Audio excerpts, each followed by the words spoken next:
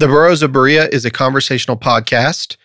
We study the Bible and we talk about it. Not all of us are of the same faith, and one of us doesn't actually have a faith. And that's wonderful. We all love one another, and we're going to continue to talk about these things. The things we believe in and the things we believe about what we read in the Bible. Not all of these are necessarily true. Some of it is opinion and speculation. Thank you for listening and speculating with us. There you go. That was good. Yes. You are listening to the Burrows of Berea. Welcome back to the Burrows of Berea. I am Rick Welch, and to my left is Billy Candy Kimsey. My candies are jolly. As he says it in his Got Wood shirt today. And Sarita Edgerton is here. Sarita the Rita today. You're going to read a lot today. I am. I thought Ralph was reading. Ralph's not here. Ralph's in San Antonio. Oh, okay. Yeah, so we're not jacking him in. Okay. Behind the glass is Rocket Man Andy Bishop. There's a kitten in here. It's very cute. It is very cute. I wanted it in here, not in there. Not because I wanted him to stay out of trouble, but because I wanted to be able to pet the kitten as this went along. Uh-oh. Is he purring? What is this? Sounds like a lawnmower. I think it's the new intro music. Sinister. And Cherry. Oh, my. The Annihilator Lewis. Hello. That's amazing. So Ric Flair. Yeah. Woo! I don't think so. All right. Limousine riding. Make it stop. The Nature Boy. They've got a that's me. documentary about the Nature Boy out. Have you guys seen that? He still wrestles. He's like, what, 94? Listen, I met him one time. He He is not He is not nature. He's not It's not all handsome. that. he is not natural. What do you mean he's not natural? I've never seen anybody that color before in real life. Oh yeah, he's super like orange glow tan. He was and the Housewives of Beverly Hills or whatever before the Housewives of Beverly Yeah, Hills or that Real was- Wives or whatever that's called. That was before spray tan, right? Oh, yeah, Ric he did ask Flair me to was. He did ask me to drive his Mercedes. I said no, thank you. Did he? He did. Him and Macho Man ran to 7. Oh my God, Really? Ric Flair never asked me Wow. to drive his Mercedes. Well, you weren't his type. I was thinking. I used to be young and skinny and young. Young and No, she skinny. said young twice. And young. Yeah. Well, I used to be young and fat. Cherry, Yes. Cherry, can we pick that mic up a little bit and drag it in just a hair? Pretty please. Well, we got a real special guest. One of my great friends, Zach Conard, is here. Zach, thanks for being in studio with us. Good to be here. Yeah, man. I'm excited. He said he's listened to the podcast before, which is cool because he's come in. So that's neat. Well, he doesn't. It's nice because he doesn't have to be shy because some of the testimonials are real. Yeah. You know what I mean? Sure. Are real, and it's nice to have a base level to come in and be like, oh, okay, these people are being honest. Yeah. And you know what I mean? You'd be surprised. Some people come in, they've got like it's on their phones or notepads. Like Mary McLeod, she was like, I've got points, and she went through those points. Like she followed it. Same thing, with some of those. You didn't. Sarita just came in. Well, I was going to do She that, but I'm freeballed lazy. it all the way through. I just wing. I call it winging it. Yeah, that's what I do. Mm-hmm. Yeah, well, you can wing it. So, why don't we just jump right into it, Zach? I ask every single guest that comes on the testimony series to try to remember the earliest memory of when they heard about Jesus Christ. Do you have any idea? I was probably 3-4 years old. Yeah. I mean, I grew up in church, so it was always around. I mean, as far as like actually remembering the first time, I don't. But Yeah. But it was always a part of your life. yes, From birth. yes. Wow. That must be really something. Yeah. So tell me now, from the point that you heard about him all the way up to the point whenever you got saved. Do you know when that was? Yes, I was 5 years old when we was at an Easter play. I can't remember where. I just remember sitting there in the back on a Saturday night and knowing that it was now or never. And I got up and went and asked the Lord to save me then and never looked back. Yeah. And so it's just, and I've heard of other people that like I had an experience when I was 10, but then like I went away from it, from a long time. So it didn't really like take. It was much later in life before it really hit me. Yeah. So for you, it hit you young and you never looked back. No. Yeah. I mean, it's always been a big part of my life, growing up, and then even, as I got older, you know what's right and wrong, and you try to stay more on the right side of things, and you make mistakes. I mean, it happens. Everybody does it. Yeah, except for me.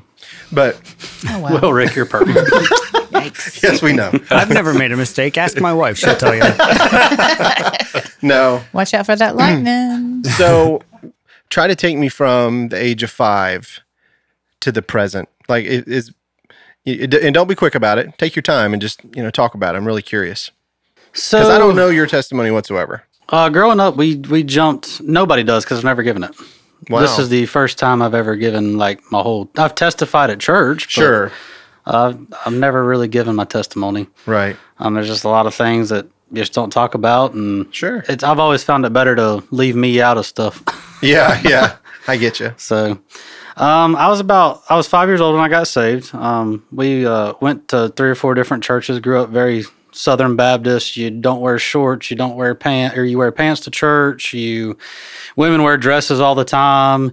You're there every time the doors are open. And about 10, I felt the Lord really dealing with my heart about accepting the call to preach. And I remember sitting there and calling every pastor I knew at the time, just to try to find out what that meant. And I knew it was something that was inside of me that I couldn't get away from. I couldn't shake it. Every time I go to church, that's what I heard. We were going to Fletcher First Baptist at the time, and I called Preacher Roy Waldrop, and I asked him, I was like, man, I don't, what does this mean? And he said, if you know, you know. And I knew. And so from that point forward, that's what it was. And I announced my call. We started going to a church off of Mills Gap Road.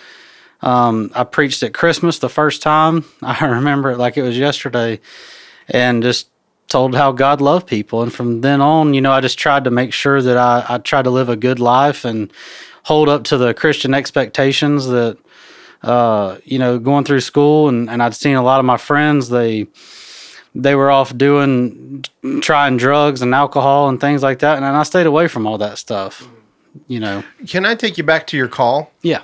So I've heard this throughout my life, right? And I just want to investigate a little bit further because I don't have that call. I always joke that I was called to preach because, and I'm not trying to be funny about it, but honestly, I was at a church called Christ Community Baptist Church, and Philip Trees was the pastor there. His wife was pregnant, and he calls me early on a Sunday morning and says, my wife's going into labor. I need you to go open up the church, and I need you to give the sermon and run the whole show and then lock it up. So I always laughed and said I was called to preach, thanks to AT&T. I wasn't called to preach, but I went, and I fulfilled it. It was terrible. As a matter of fact, I opened up the book of Jonah, I read all 4 chapters and then sent everybody home. That's what I did. Nothing to preach there, but I've seen other people, not necessarily, you were 10.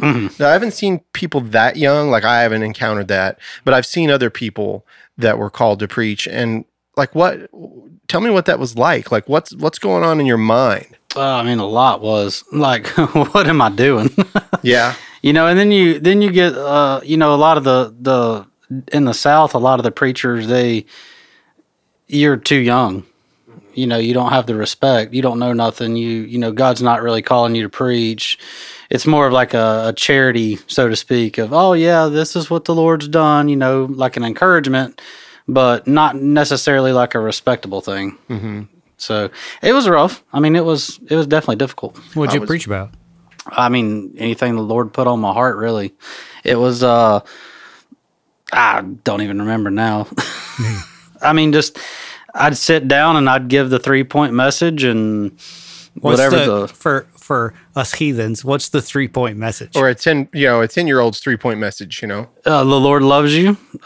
He died for you, and let's go home. Okay. Yeah. Okay, cool. Let's go eat. Yeah, Perfect. make sure you end it at 12:30. The kids love when I pray over dinner or something because, I'm quick. Thank you, Lord, for this meal. I'm starving. Let's eat. Yeah. That's what Jim always says, good Lord, good meat, good God, let's eat. That's what That's how it is.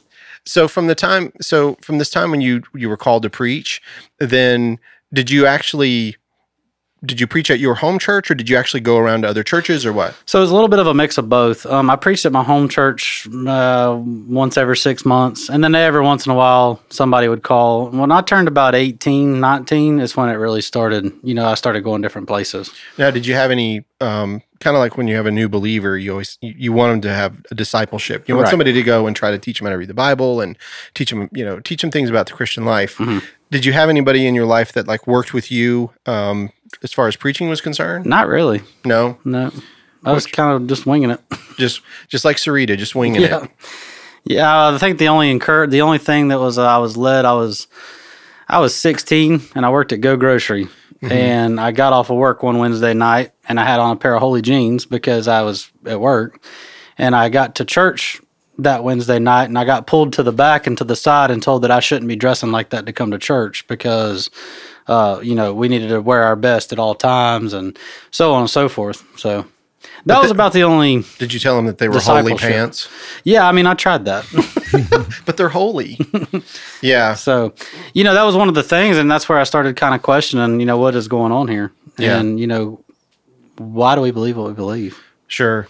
There are a lot of traditions that come with it, I think. Yeah. I think there's a lot of things that don't jive. Yeah. So tell me about your life from the time you're preaching. You get up to 16. You said 18 things started to change for you. So I started preaching. We started going to another church. My family, they went from church to church. I don't know why. I just got took for the ride. We ended up in Hooper's Creek, and I started preaching there. And things were going great. I mean, life was good. The Lord was good. Everything was working the way that it was supposed to. And that's where I met you. Yes. Mm-hmm. And then, you let your sinful nature take its course, is what I was told. And my girlfriend at the time got pregnant. Mm-hmm. And, of course, that was the end of everything. So, for then. Right. So we had our first child. I was preaching on the radio at the time every other Saturday, I think it was. And when she got pregnant, that all stopped. We had a conversation at the church. I understood completely. I mean, it was my fault. I get it. Mm-hmm. I respect, very respectful about it. And it was a few months later, I got a call and I was told that we needed to make this right and we needed to get married. And that was the only way that this was ever going to work. Mm-hmm. And I said, okay, yeah, that's a great idea. Let's do it. 21, got a kid, sure. Mm-hmm. Why not? So that's what I did. Yeah. It's a strange thing though. It's very common, I think, especially in church life or Southern church life. I'm not even gonna say Baptist, just like any church, but to want to hurry up and get a young couple like that married just so that I get it. Like I kind of get where they're coming from, but you might be forcing two people together that really shouldn't be together. Maybe they're incompatible. They made a mistake. They cared about each other. They had intercourse. They have a child. Like this happens, but does that necessarily mean that they need to marry just because of the child? Is there a biblical thing that says that that's required? I don't think there is. I don't think so. No, it's kind of like good question. Not that I've ever read. There's really not a biblical precedent for it. It's understood, I think. Yeah. Because it should be the ideal marriage is man and woman, and then you have a child, and then you train up a child in the way you should go. Like that's the norm. And I think if it's outside of the norm, then it makes it uncomfortable. But because you're a preacher, they go to those different verses in the scripture that talk about what a preacher should be. Even though it's not a preacher, it's a bishop that you're talking about, or a leader of a church, not a preacher. So there's also that weird thing where they kind of hold preachers up on a higher pedestal than I believe that they should be, number one. And so they try to hold them as if they're a deacon or if they are, a bishop of a church. And I get those. God's the one that laid those rules out in the book, not me. Right. And so I get it, like for the church leader. But I think a lot of times they won't even let you behind the pulpit if you ever made a mistake, or it sort of They'd feels all like. be empty though, wouldn't they? Yeah, they believe they well, will. that depends on what church you go to. And Just saying. Nature boy in here.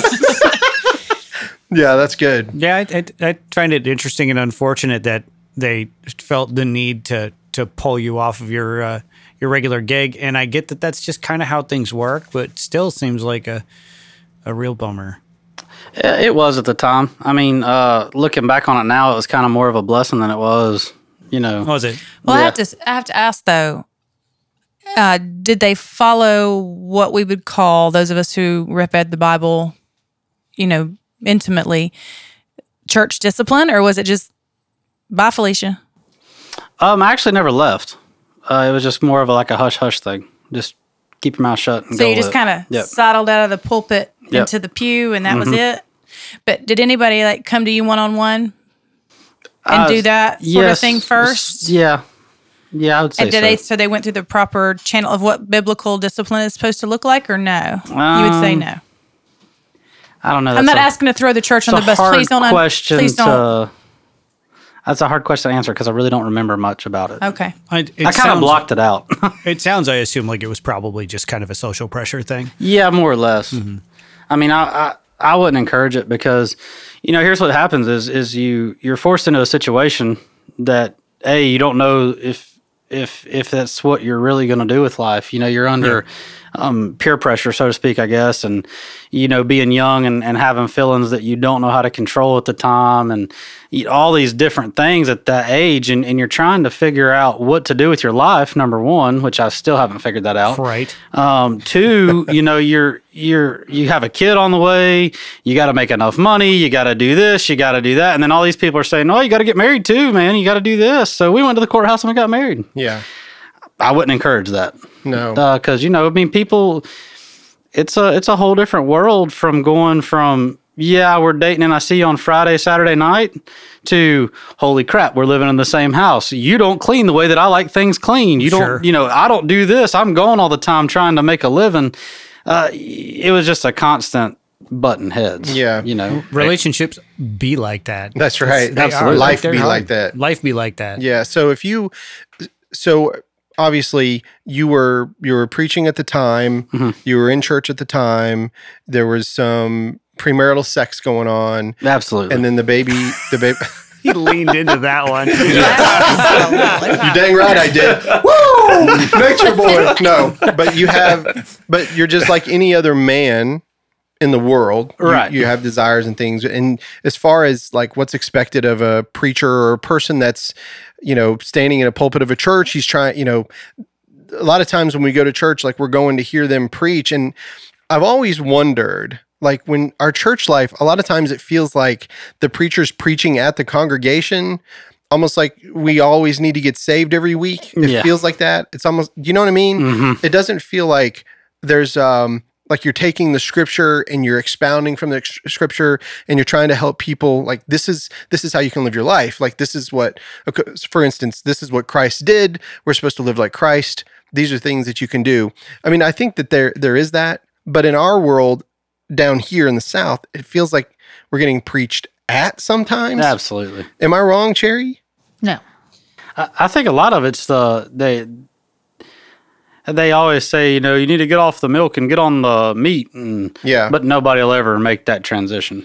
Yeah. I feel like a lot of preachers are focused on, you need to be saved. You're going to go to hell. You're going to do this. You're a sinner, and everybody's a sinner. Yeah. Nobody ever breaks that being a sinner part into actually learning what the Bible's teaching. Yeah. You never get past that you're a sinner phase. So if you're always sitting there looking at life like I'm a sinner, then why are you wanting to do any better? Yeah, there's a song that Cherry sings actually, I'm a sinner saved by grace. Have you ever thought about changing the words to I'm a saint saved by grace? Because isn't that what you are? I am, but I'm okay being a sinner. You are. I am. You know what God says about sin. I know that. But as long as I'm in this flesh, it's here. I'm here. I know, but aren't you a saint according to the scripture? According to scripture, yeah. So why do we focus so much on the sinner side of our lives instead of the saintly side? Because it's more fun. Yeah, exactly. I would say, honestly, for me the personally, sin part is more fun. Well, no, but I mean, Well, yeah. you're going to tell a bad story before a good. Yeah. I mean, that's why the news is so popular. Every time a plane lands safely, really, we're not going to talk about it. Exactly. That's Yeah. not. So let's it's talk not about really- sin. That's more scary. Yeah. It's no. That's the same thing people talk about the news all the Well, time. That's Like, not why it. is the news always murder? And you're like, because that's the exception. Nope. Yeah. Not for me. What is it? When you think about the words of the song, I know that I'm a saint only through God's grace, but it humbles you enough to remember that you are still that sinner in this flesh. And the only reason that you are even where you're at is through grace. Yeah. So it's not that I need to be up there singing, I'm a saint saved by grace. So whenever Christ, we're But going to get Paul back to you, Zach. says- This No, is you're good. fine. This is the first time in a testimony series we've actually got into a conversation like this. This is good. Paul says, I am the chief of all sinners. Yes. And then in like 2 chapters later, he says, but your grace is sufficient for even me. Yeah. So he's both. Yeah. I mean, he's both there, and he knows most of the time if I'm given the choice, I'm probably going to fail. I agree with you, but he doesn't ever start a letter to the sinners at No. Ephesus or to the sinners at To the Thessalonians church at or the saints. sometimes. To the saints, well, not always. Not always. No, you're right. But he does. He talks to them like saints. Sometimes I feel like the young preachers in our world today. The reason why we have so few today now than we've ever had in the history of our country is because of this. The way that our church life is set up today. And I don't think that it's accurate. I think that the way our churches are set up are actually wrong, because what we're doing is we're boxing in the church in these brick and mortar places, and then we're preaching to the choir instead of going outside of those brick and mortars and actually talking to the people that need to hear it, or going and helping people. I mean, you do. I know you go out and help people, Sarita, but you see what I mean? And I know like you're getting ready to go out to Idaho and help, some kids, but that's all I'm saying. I think that Zach is no different than a lot of normal men that I know, but they didn't have that call to preach on him. So it's almost like the call to preach lifts you up. It puts you on a pedestal. I feel the same way. Yeah. Did you ever feel like, did you ever have pride, like wanting that pedestal? No, No? I don't want to be left alone. Yeah. I don't like people. I am not a people person. I hate them. So God called you to preach. You can ask my wife. We go into a crowd and there's way too many people, and I start freaking out. I'm done. I'm ready to go. Right. I don't like talking to people. Even coming here, I've been nervous for a week knowing that I was coming. Yeah. And there's 5 people here. So Right. I remember there was times where it would be a Sunday night or something, and I was preaching and I would be puking before I walked up there, just knowing that I had to go. Like, Wow. And then when you leave that everybody's watching you. Like, nobody pays attention to what you're saying. Yeah. Nobody's really listening to, and I'm guilty of it. I go to church on Sundays, and sometimes I'm sitting there like, holy cow, would you please just shut up? Yeah. Like, I am starving. I am tired. I am ready to go. Like, that's enough, dude. Let's Yeah. go. Wrap it up. And I feel like that was a lot of the times, but then it's like, well, he was up there Sunday preaching. Let's, we're going to keep an extra special eye on him this week. Yeah. And that's how it was.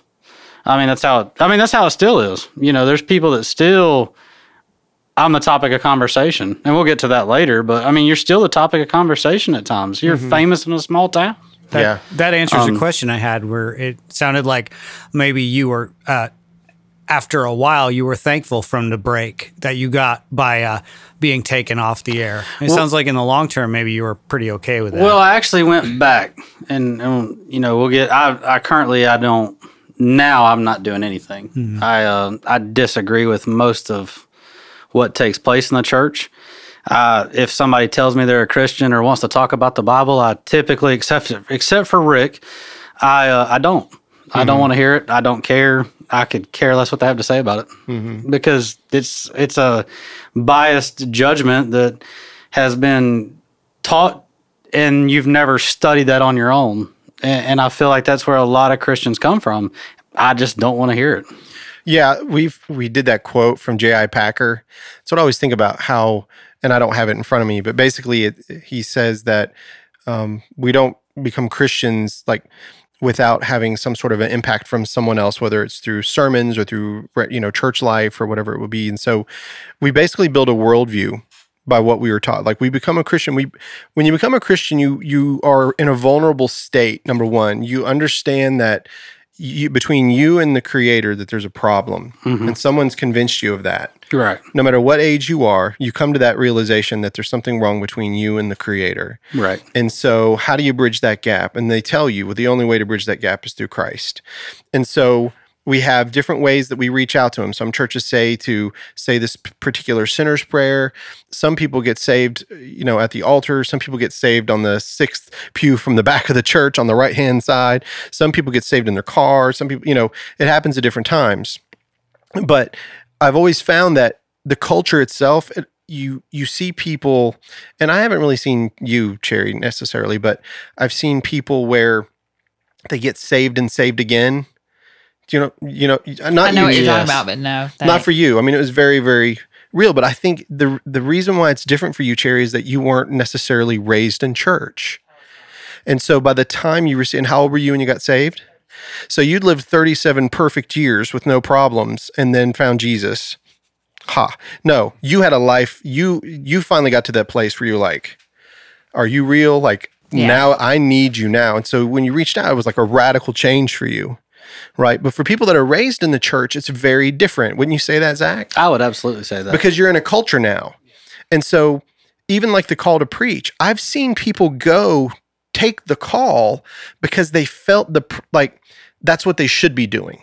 Because they were really smart, or because they read the Bible well and they knew it well, or because they were a good deacon, or whatever it might be, that they should be preaching. Right? Even though they may not have the call, but because somebody says something, then in their brain it becomes the call, and they convince themselves, it's kind of the same way about getting resaved. Like that, the fact is that, how many times have you ever heard we're leaky vessels? Oh, yeah. Because we are leaky vessels. Right. Every human being is going to fall. All of us are going to fall.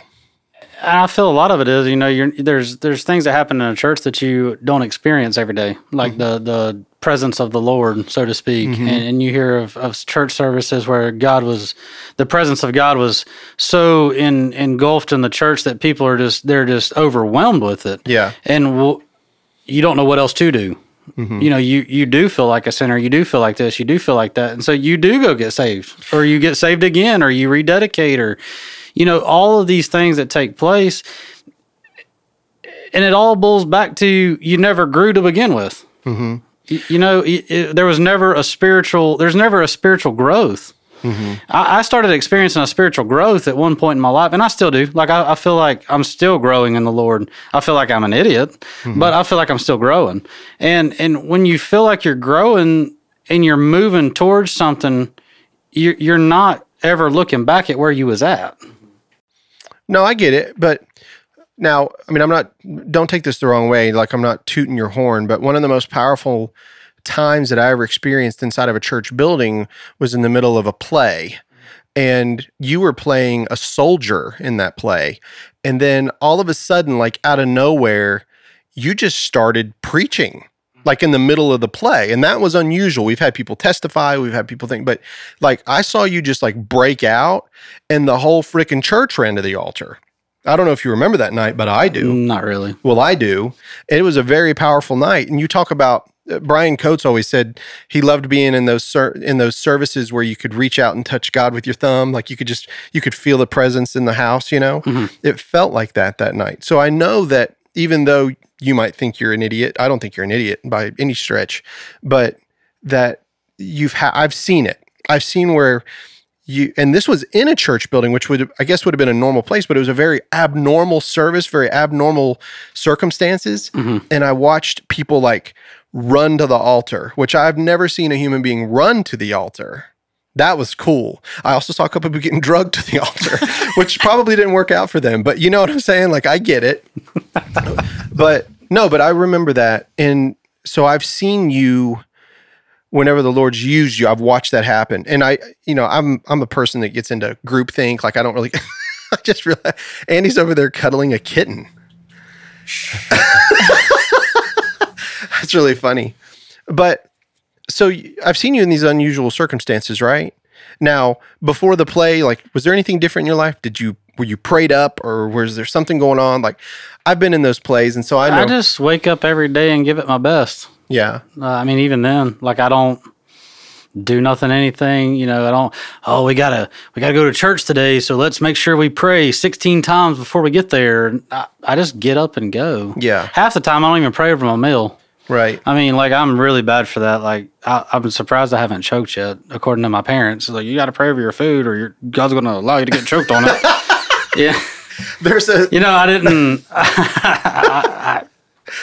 I need to see that scripture verse. Right. Well, can we go back to where you were Heimlich, kind of verse 3, chapter forced, not forced, talked into marriage with the girl, your new child, Yeah. So and it's a bad marriage because she didn't know how to clean or something? yeah, well, there's a lot of reasons. I think we was both young and foolish at the time, and it was. I wouldn't say it was a mistake because it gave me the 3 of the greatest blessings that I've ever had. Mm-hmm. My 3 kids, they're amazing, and I wouldn't trade them for anything in this world. However, the 6 years I was with their mother, I would like to go back and, try that again. Yeah. Not with her. That's not nice. That's not nice. It's the truth. Just keeping it real. It was tell a a lie. very different time. And I remember, after we got married, everything went back to normal. It was like nothing had ever happened. It was So all your sin had been wiped away. It just went away. And I remember, really trying to focus on growing and living to the expectations of what everybody around you was looking at. You shouldn't cuss, you shouldn't drink, you shouldn't do this, you shouldn't do that. So you were still in church? Yeah. So Sundays, Wednesdays? Yeah. Okay. Yeah. No, I never really got mad at that point. Okay. I understood. And I guess, I started going to Bible college. I really started trying to focus on studying and making sure that I knew what I was talking about.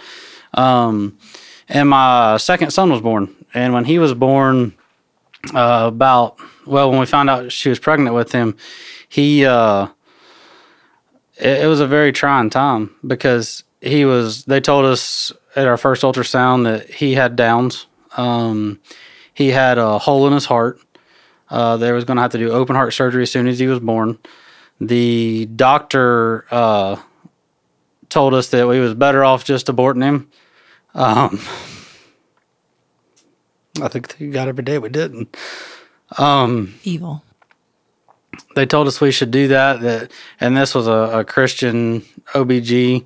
That it wasn't worth dealing with. It wasn't, it was going to be too many trouble. He probably wasn't going to make it. And I really set out to prove that was not, that it was going to make it. Mm-hmm. And me and the doctor had a really nice, colorful conversation about that. Yeah.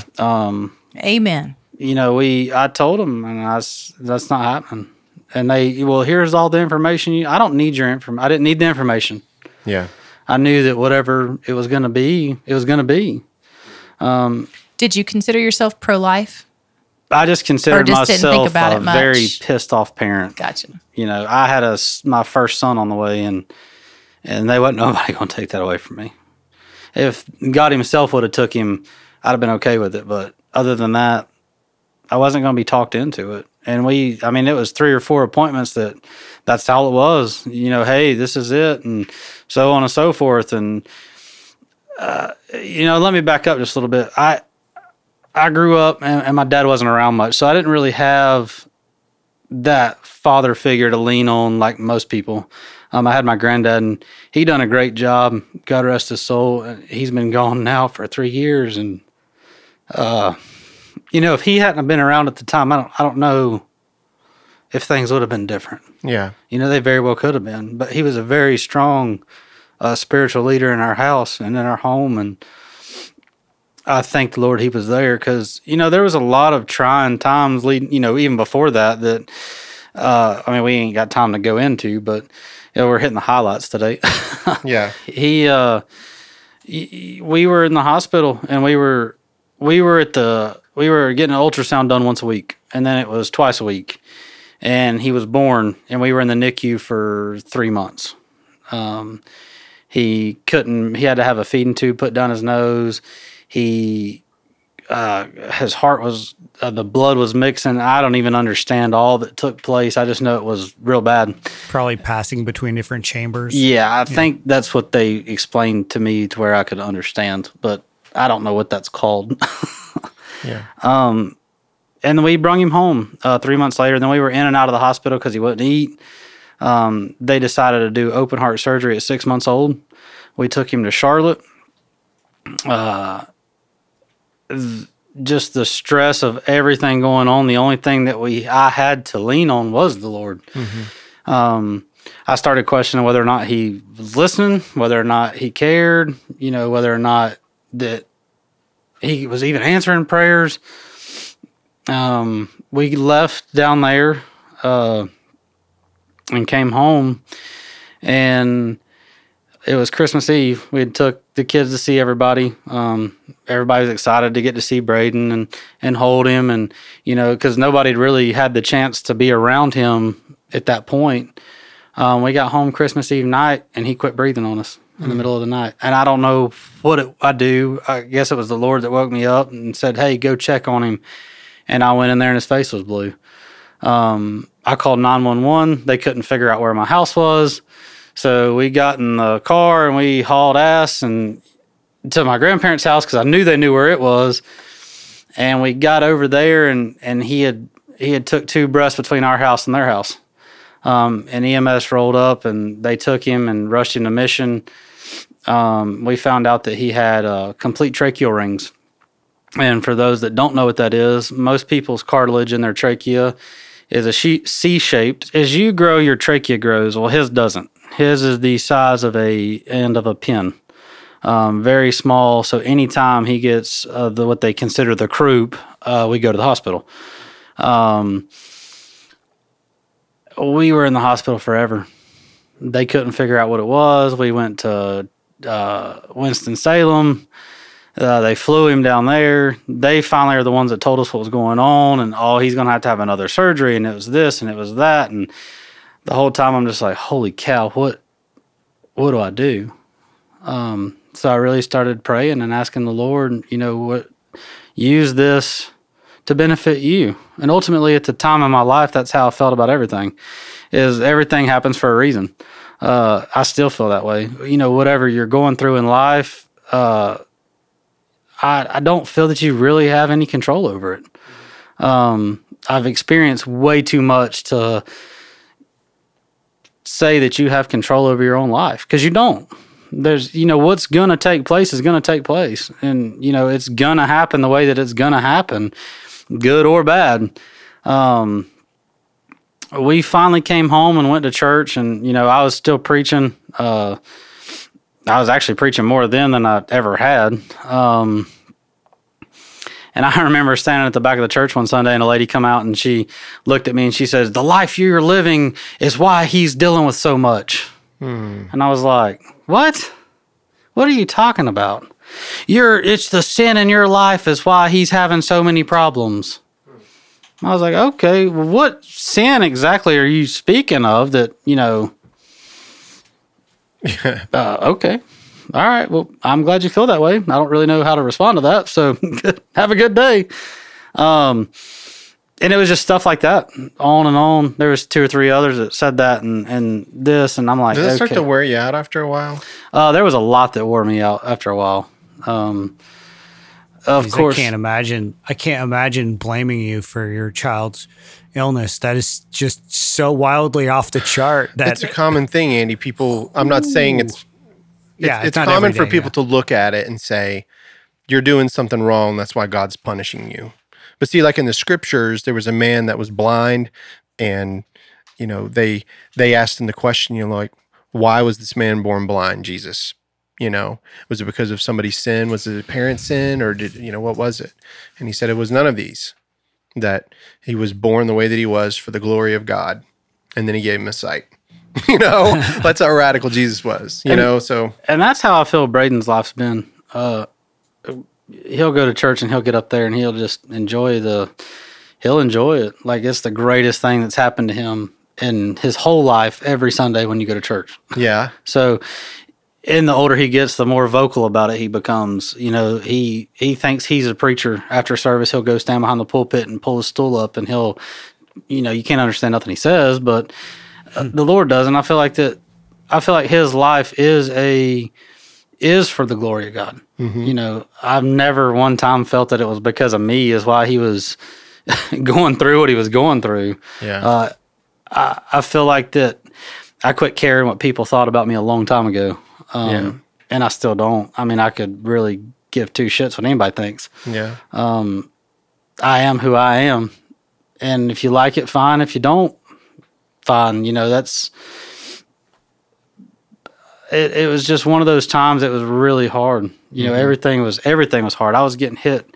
I was working 12-hour shifts. I worked 5 days one week and 2 the next, and I never worked a full week. Either week, something would come up. We was in the hospital. We was here. We had to take him to do this. We had to go do that. Finances started crumbling. You know, all these things just come into this whirlwind of emotion.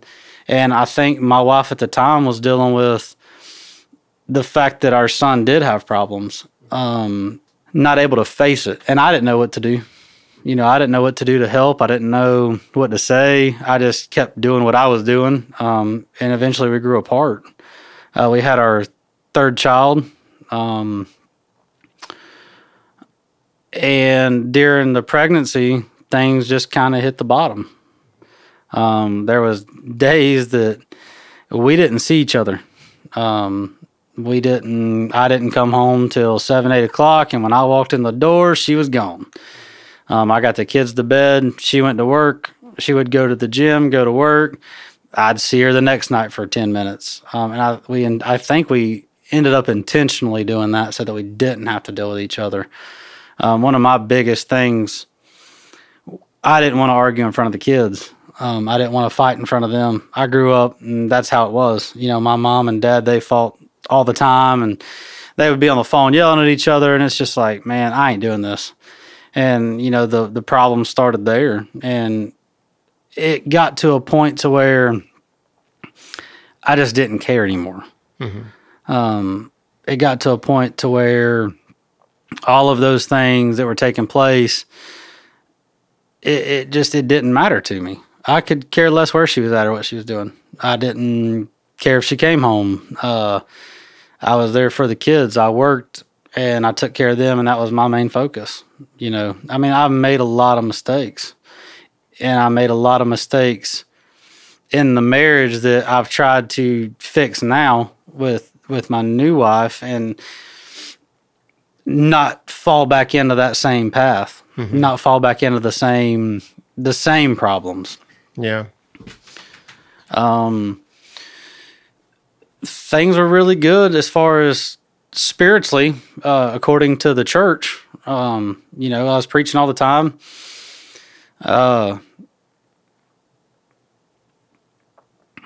It was going great. My ex-wife was never there. There was very few times. If I was at my home church, she would come, because you got to maintain your look on, you know, what everybody sees you as. But if I went somewhere else, she wouldn't go. You know, and it finally started getting to me. It finally got to the point where I was just like, you know what, I can't do this no more. I can't mentally handle the separation. And this went on before my third son was born, this had went on for a year or more. Do you find it odd, Zach, that you're preaching at this time, right? Yes.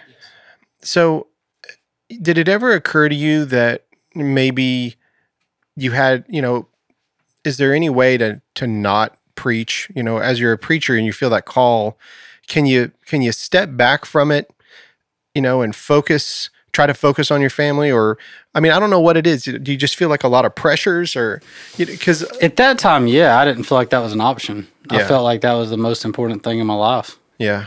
And that was taken away. Because it's so odd, because you have the mountaintop experiences, you know, like you're in these, like, you'll be preaching, let's say, and you'll see somebody's life radically changed. And when you see that, you're like, man, I must be okay. Like, I'm all right, you know, because why would God use me for that person if I wasn't? Do you ever feel like that? I felt like that all the time. And then I'd go home and it would be, well, you can't do this and you can't do that. And it was like you'd go from here to here in a matter of 30 minutes. Yeah. Did you have anybody in your life that was trying to work with you? Like, did you have any adult members in the churches, or maybe in the other preachers that talked to you at that time? I had a pastor at the time, but I don't open up about myself a lot. Yeah. So I kept most of what took place in my home to myself. Yeah. really have a lot of friends. I mean, I had quote unquote friends. That's what I'm like. He doesn't like people, remember? I'm a quote unquote friend. No, Rick, you are friendly. You're one of the few. Rick. Billy did Rick's name with air quotes. Yeah. Rick. Yeah. And then things started kind of getting crazy. My third son was born, or my third child, second son. He was born, and rumors started spreading around the church that I was messing around. Mm-hmm. And I was like, okay. Ain't nobody got time for that. Right. You know it's true. How do you find the free time to do that? Yeah. Where there's a will, there's a way, Andy. I guess that's true. It's been going on for centuries. See, I guess millennia. People figure it out, but that's what I think when people talk about cheating. I'm like, wow. I was trying to figure out how they have the energy. Yeah, time, Amen. energy, both. Yep. I just I'm exhausted just thinking about it. Right. Two women. I mean, one's hard enough, but two. Yeah, no kidding. And it was one of those times where you're like, okay. And then it started getting worse and worse. It started being talked about more often. And at this point, you try to, share your side of the story, and you're wrong. Mm-hmm. Okay. You don't know what you're talking about. Well, this is what I heard. Yeah. And people hear these things, and they're like, well, this is what so-and-so told me. They seen you. Did you know gossip is a sin? I was like, okay, well, that's cool. Yeah, there come a point where I just quit trying. You quit trying to defend yourself? Yeah. And when I quit trying to defend myself, when I got a phone call from the church and had a big, nice deacons meeting with a pastor and got asked to turn in my license, I had till the end of the week, my preaching license, which doesn't even make sense. And then was that issued by the Holy Spirit or the state? Oh, or this was issued by the church. I've never heard of a preaching license. I'm picking up what you're laying down. No, they're everywhere. I'm confused. I can Every get one Baptist online. church in the South. You have to have a preacher's license. You Get don't one even. at I can go Smiley's. I think you can even. Smiley's flea market and Yeah. sell them there. Oh, Is there an underground market for that? Because yeah, it's called it's like some sort of a worldwide church so that you can get ordained. It's possible. You can do it online. You don't even have to know nobody to do it online. Yeah, we were married by a friend of ours that was ordained online. Yeah, there you go. I mean, it works. He's married a couple of our friends. That's state's kind of what he did with it. The state actually doesn't really care. Like most marriage license, if you might find out they're actually not valid because people married them that actually weren't ordained, which is weird. You can get away with it. I mean, it's not like, of course, if you get a divorce, it could suck for you later if you could prove that you weren't actually married by an ordained minister. But who's going to go through all that trouble? Depends on what you nobody. got. depends on how much money you got. Yeah. That's a good point. Wow. No, but anyway, Zach. Yeah, I mean, it was just one of those times in life I just shut down. It wasn't long after that we split. Oh yeah, that sounds brutal. Yeah. That sounds brutal, man. I found out the root of most of that was coming from somebody very close to me. So Her? I'm not going to go into okay. details. I wouldn't go that Yeah. deep here, but what I will say is this.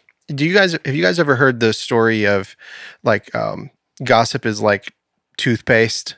Like it's easy to get toothpaste out, but it's not so easy to get it back in the tube. Right. Or have you ever heard of the one where it was like the preacher took this young man had gossiped about somebody in his church. And so he went and gets the young man and he takes him up on top of the church, on the roof, and he takes a knife and he cuts open a feather pillow. Have you ever heard that? And he shakes the pillow and then all the feathers just go flying around. And he said, "This is what gossip is like."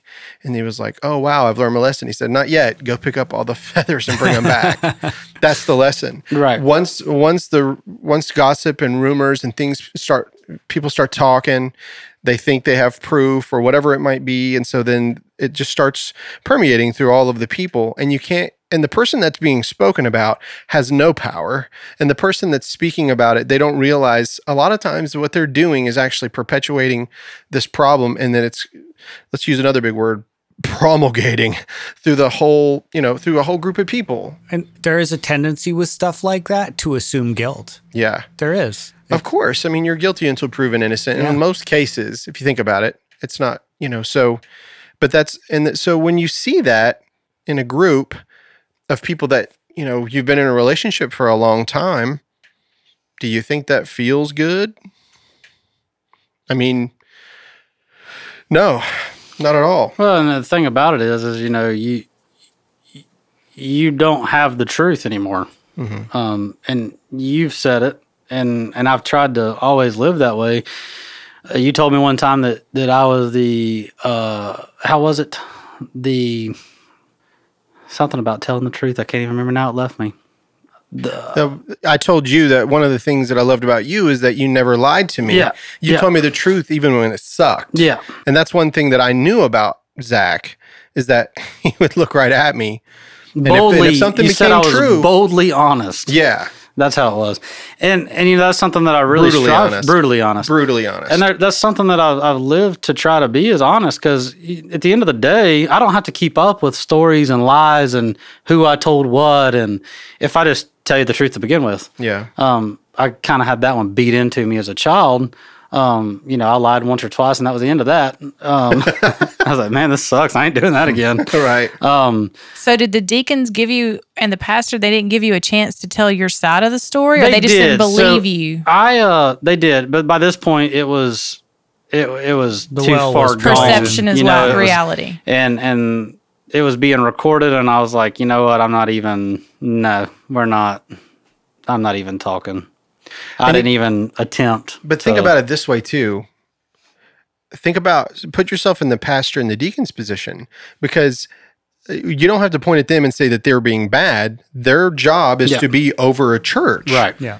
Correct? So now they've got a body of people, and this whole thing's going on in the church. And it's a problem at this point. It is. Right. It's disrupting things. It's going on. And so you just stepped away. Right. Which is honestly a very... Probably the best thing. The best thing that could have the best choice happened. that was available. Yeah. But at some point, the Had pastor that needs to been have where a it stopped- sit down with the people and say, y'all need to stop this right now. Yeah. That's where a pastor needs to not worry about what toes he steps on and tell them to stop it Yeah. or get out.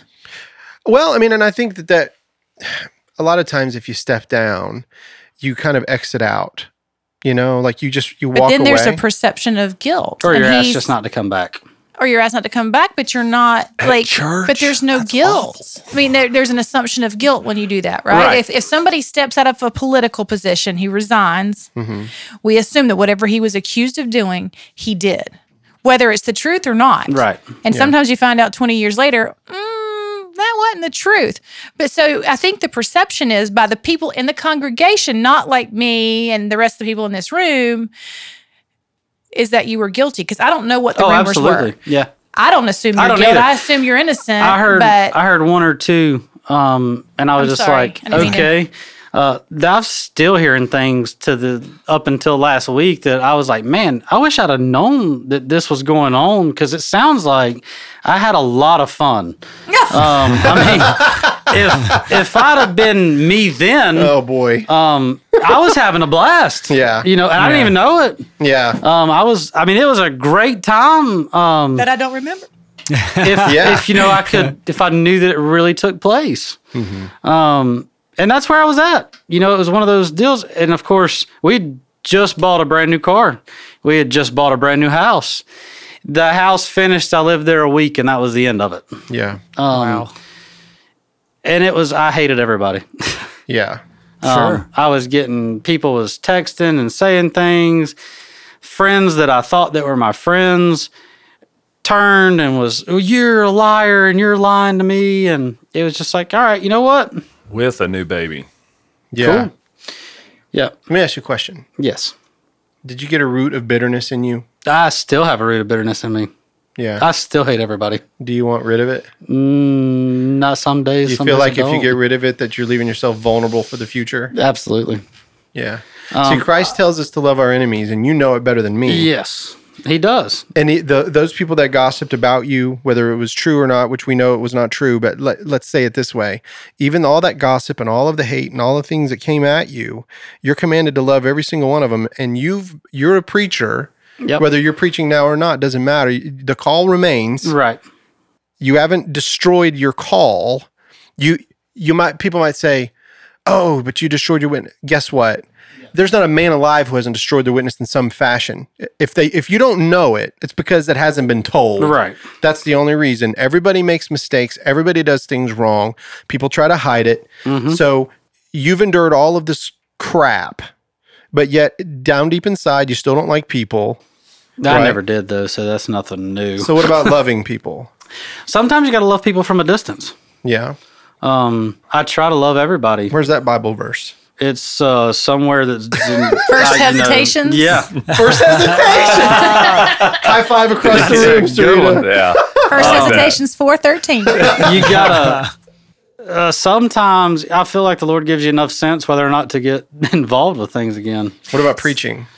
That's a topic for a different day. No. So No, are it you not involved in church at all now? How long has it been? I go on Sunday. Okay, how long has it been since you no longer you were no longer in the pulpit anymore? It's been about 8 or 9 years. Yep. But you still attend a church? Yes, Different church, I'm Yes. assuming. Okay. absolutely. Different denomination? No, just a different group of people. Yeah, but that's, that's okay. I mean, if it's what you believe, it's where they come from, then that's fine. It's really easy to point the finger at churches. It's so easy to do it. Do you remember your story, Sarita, how you... I don't remember my story at all. Tell me again, you were mad at your church because they were out there Protesting at the abortion clinic when you were going to get your abortion, but you went back how many years later? And they gave you the pulpit and you spoke about that, and all those people said, I had no idea. They had no idea, and... But then you got the love, right? Yeah. But how long was that root of bitterness? How long was it before you got back there? It was probably 12 years. Boom. 12 years that she felt things that actually weren't accurate. But that day, that afternoon, I felt like I had lost 50 pounds. Yeah. Because I didn't realize how long I had been holding on to these people that I hated because they were judging me the day I went in. They didn't even remember me going in because I was in disguise. But I thought they were judging me when really I was judging myself. Right. Like it was my own judgment, and nobody was harsher on me than me. And when that part of that was gone, it was gone, and it was amazing how different, you're right, getting rid of that bitterness felt. And at some point, I pray that the Lord lifts that from you, but you got to be willing to let Him take it from your, clenched fist, because that's how I was. My fist, I was mad, and then I went, I'm pro-life now. I mean, that could be me. That's not where I choose to be. But at some point, maybe you'll decide to unclench and give it back to Him. I mean, I'm not saying it's not impossible. I'm sure there's an amount to which Sarita is correct that there's a difference between the amount of gossip and the actual people that were gossiping, and your perception of the gossip. Yeah. Obviously, in this case, the gossip existed. It's not a perfect parallel, Right. But I'm sure she's right that whatever you feel is an exaggerated version of the still awful but much smaller truth. And I wonder. I was going to say, I don't know that it's exaggerated. I don't know can't if agree because you don't know the church world with the preacher world and how Really? small and Yeah. confined it is. It's not like Twitter where, somebody puts out something and you feel like there was 4 comments about you, but it feels like the world, when you're in a group like this, They it feels talk, like talk, every talk. single person is looking at you. You feel the weight of the world on your shoulders. It's almost like you can't wait to get out of there sometimes. I don't know if you've ever felt like that before, but I have. I mean, the weight of that's extremely real because I remember sitting in the driveway at my ex-wife's house and I was done. Yeah. I had a 380 and I had it in my lap and I put it to my forehead and that was it. Yeah. And What stopped you from that? the light turned on in the kitchen. Really? Yep. That was The the only light? thing that stopped me. Yeah, the light came on. She had got up to fix a bottle. the light. And I remembered that I got 3 kids in there that need me. Yeah. But it was real. I mean, that was it. I was done. I sat there and I prayed and I said, God, I've done everything you've ever asked. I've tried. I've gave it my best every day, and this is what is taken. And I said, this is what you're giving me in return. And I put that gun to my head more than once. And I wonder if... But that time there was the closest. I had my finger on the trigger, and that was it. I didn't care. And for whatever reason, it was 2:30 in the morning, and the light flipped on in the kitchen, and it hit me just like that you got 3 kids in there that need you. And what's their life going to be if you're not here? And what are they going to see if you're not part of it? And how are they going to be raised? And all these thoughts just came in, and I just said, all right, you know what? If this is the cross that you've got for me to bear, then I'll bear it. I mean, there's times to this day that we still find out things that were said. And you're just sitting there going like, what the heck what are you smoking? Like, this don't even make sense, man. Like, do you know me? Right. You know? But I was alone.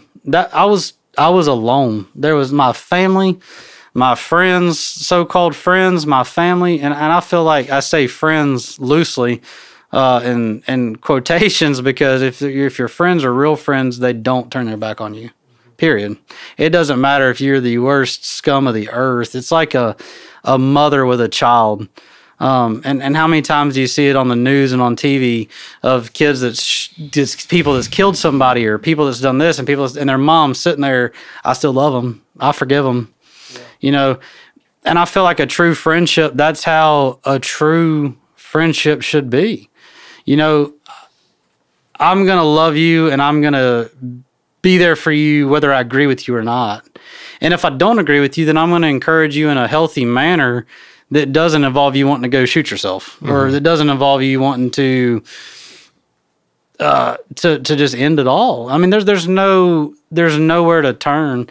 And in those moments is when that I've found that I've become the closest to the Lord. I thank God for those moments. I thank Him for those times and for what's taken place. No, I don't go to church often now. I've got a lot of reasons why I don't. I try to avoid going unless my wife asks me. I really try to sleep in every Sunday morning so I don't have to. Well, let's talk about her. So you remarried. Yes. And she's actually in the studio with us. You can't hear her. She's over in the corner being quiet as always. But her facial expressions are great if she's you've been so watching awesome. them. Yeah. Oh, I love her. I love her so much. But you're remarried. Yes. And your kids are doing well. Yeah, actually, Braden's not been in the hospital in 8 years. Praise the Lord. Yeah, so it's kind of funny because it was about a few months before that. That's when the lady come to me and said, "Oh, you're the reason. This is the reason. You know, you're a sinner. That's why he's so sick." And then all of a sudden, I'm the biggest sinner in the Fletcher, and he ain't been to the hospital since. Yeah. You know, he's not been sick. We haven't had procedures. He's been doing really well. So it's kind of it's like it was funny. Whenever I love when Jesus talks about, he says, if you love those that love you, you know, don't even, he says the publicans, but I always say, don't even the Republicans do that. Don't the publicans do that? You got to love someone that doesn't love you. Right. That's the rubber meets the road. That's really where it's at. That's the tough thing to do. Absolutely. You know? And that's why I love you, and you know that. We've been friends for a very long time, and not in quotations. It's been for real. Like, I love you no matter what. No matter what, brother. That's how it's going to be. But, you know, I want to see you in the pulpit again, or at least I want to see you preaching on the street. I don't care where it is. I've seen what happens when you preach. I want to see it again someday. I hope that you will. You know, I really do. We'll see if that's the path the Lord Start chooses. preaching at your wife more. No. She just gave me, if you could see her look, Andy, it's like knives. She hits like a man. I'm not. I'm good. I bet you. Good girl. I bet. Yeah. Man, I can't tell you how much I appreciate you being here. I can't believe you did it. You did it. We've talked about it for a long time.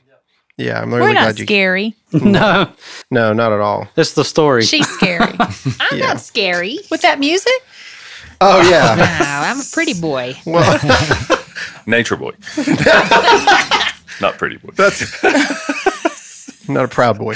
Yeah. No, not that either. No. Man.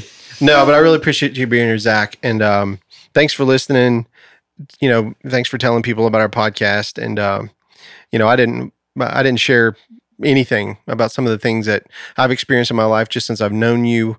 And you've affected my life in a lot of positive ways. In the scripture, when we used to go to the fire department, you know, we went to the fire department together, and those guys they didn't want to go to church because they kept getting called out.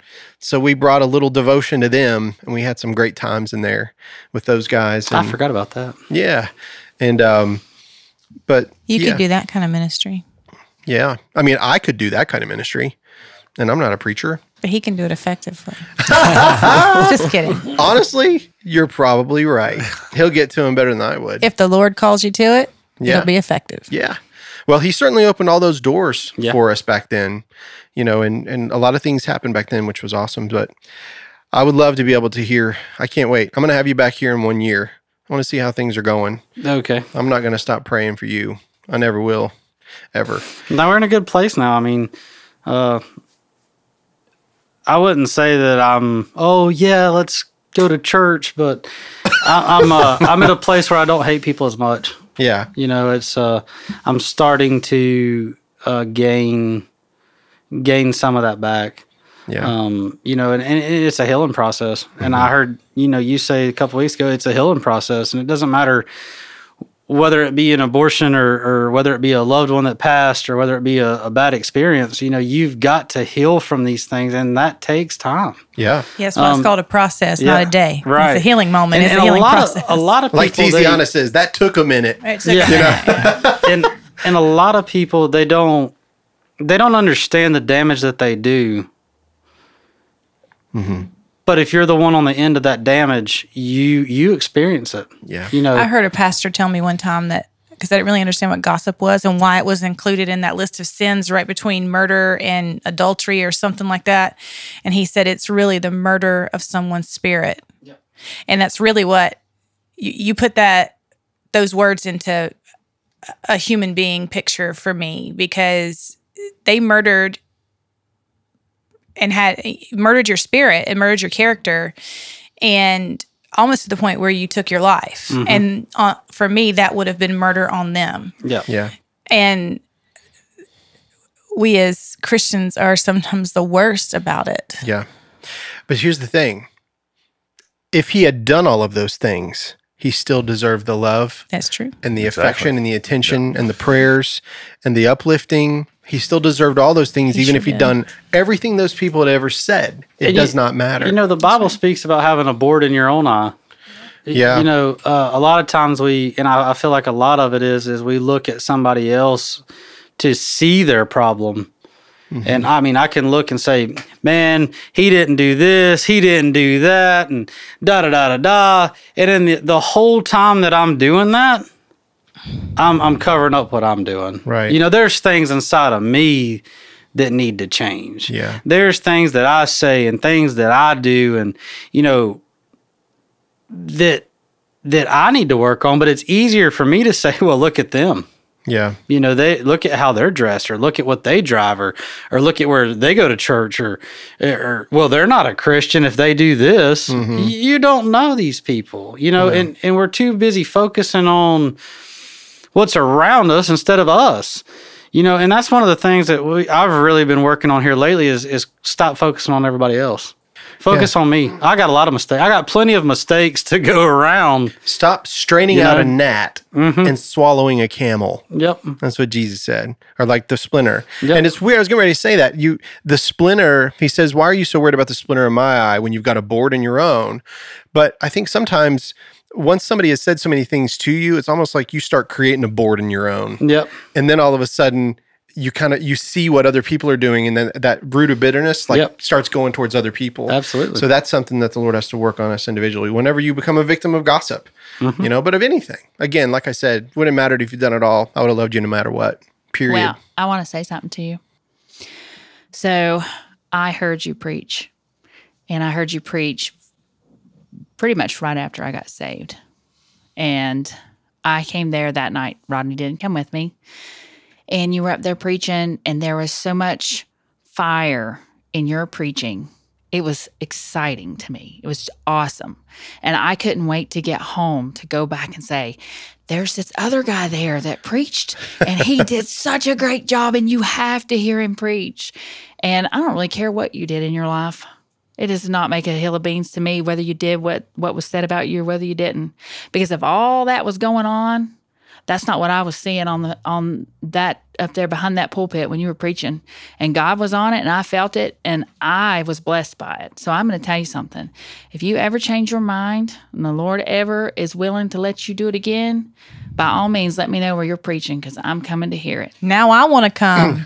Andy, I'll let no you bring the idea. recording stuff. We'll record it and put it on the podcast. Wouldn't that be awesome? Sure. And you have to do what Cherry says. That's it. So Yeah. I'm just saying. we'll all go see you Sunday. Or she'll annihilate you. Yeah. I dare you. I've heard a lot of preachers. I have, and when you preached, it really stood out to me, and it's never changed. How Never long? changed. How long ago was that, Cherry? I'd say it was right at 8 years, because Probably I'll be right around the saved. time. It was, It 8 was years when in all that August. was it was right as all that was going on, because I Yes, remember them that's coming. awesome. Yeah. I remember when you got saved.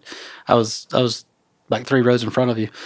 Yeah. Well, I want you to know, I've never been one to really fit into any clique or anything, and I don't really care too much about fitting in anywhere. Rick, Yeah. you know this. But I'm going to tell you something. I know the Lord was using you. And brother, I'm going to tell you, we all make mistakes. You know me, and you know a lot of people in my life, and you know my kids and things like that. And I'm telling you, I got a lot of mistakes of my own, Zach, but I'm telling you, if you ever preach again, by all means, please let me know, because I'm coming. Yep. Me too. That's a decision. Me and Rick was talking about it here a while back, and he says, "Would you ever do it? If the Lord opens the door, I'll go." Yeah. I've never not went. I mean, I don't want to. I've never wanted to. You know, I don't. It's not my thing. That root of bitterness that you got inside of you has got to go. Yeah. You got to let him have it. You got to let him have it. Let him make Absolutely. sweet water out of it. It does not matter what our pasts were. It does not matter. There are people out there that need to hear the gospel. Yep. And you bring it with fire. Oh, yeah. Yep. So I want to hear it again. Man, what a great show. I'm so glad you're here, Zach. I love It's your good brother. to be here. Love your brother. Love you too, man. So glad you're here. Cherry, I'm not going to have any outro music. We'll just Good, leave that. thanks. Appreciate it. Billy, Sarita, so glad. Andy, thanks so much. Thank you. And Mindy, thanks for being in the studio with us. It's a lot of fun. I see you guys looking at each other, shedding some tears. That's sweet. So go home and hit him like a man. Tell him to Make get him really straight. cry. It doesn't work. Anyway, well, thanks for listening, guys. We will talk to you next time on the Burrows of Berea. Hey, guys, this is Rick from the Burrows of Berea. Do you know how much blood, sweat, and tears it takes to make a podcast? None. But that doesn't mean that it doesn't cost a lot. And so if you guys don't mind, if anybody would like to give to help us with these episodes, it would be great. We'll put out even more content. And if you go to our Patreon page, just search for the Burrows of Berea, you'll get extra notes, extra episodes, and it's pretty much free. $1 gets you a lot. Thanks, guys. We have Beautiful. I got love a it. very special guest here today on the Burrows. It's another testimony. Yeah, raise it up if you want. Woo! Jet Now I get to flying, be part of it. limousine riding. What does he say? Son of a gun. I can't remember. Yeah. I used to work with a guy who used to say that all the time. Is there any chance you guys have seen Righteous Gemstones yet? Yes, Okay. I figured It's this might be brilliant. the right crowd. it's brilliant. It's a little over the top for me sometimes. That guy who's the guy that wrote all that with the dark hair. Yeah. His character is You're talking about the son, yeah, the dark haired Danny son. McBride? Yeah, that guy. That show kind of swings between brilliant writing and so painful to watch Yeah. that I will curl up into a fetal ball. It's a cringy show. because that's less work than turning it off, Yeah. I guess. But there are points of really good writing in it. Yeah, it makes you wonder how true to life some of those characters could be, though. Do you know what I mean? I'm sure, across the broad spectrum of humanity, I'm sure those people have existed in a form slightly more dilute than what they portray, but still. I bet you that there's a couple of televangelists that watch that, and it's like watching The Real Wives of Beverly Hills for them. Do you know what I mean? It's like, oh, My son really is that stupid. yeah. we were talking about men of God with questionable sons, weren't we? Yes, we just last were. time we were here, I think. That's all right. Yep.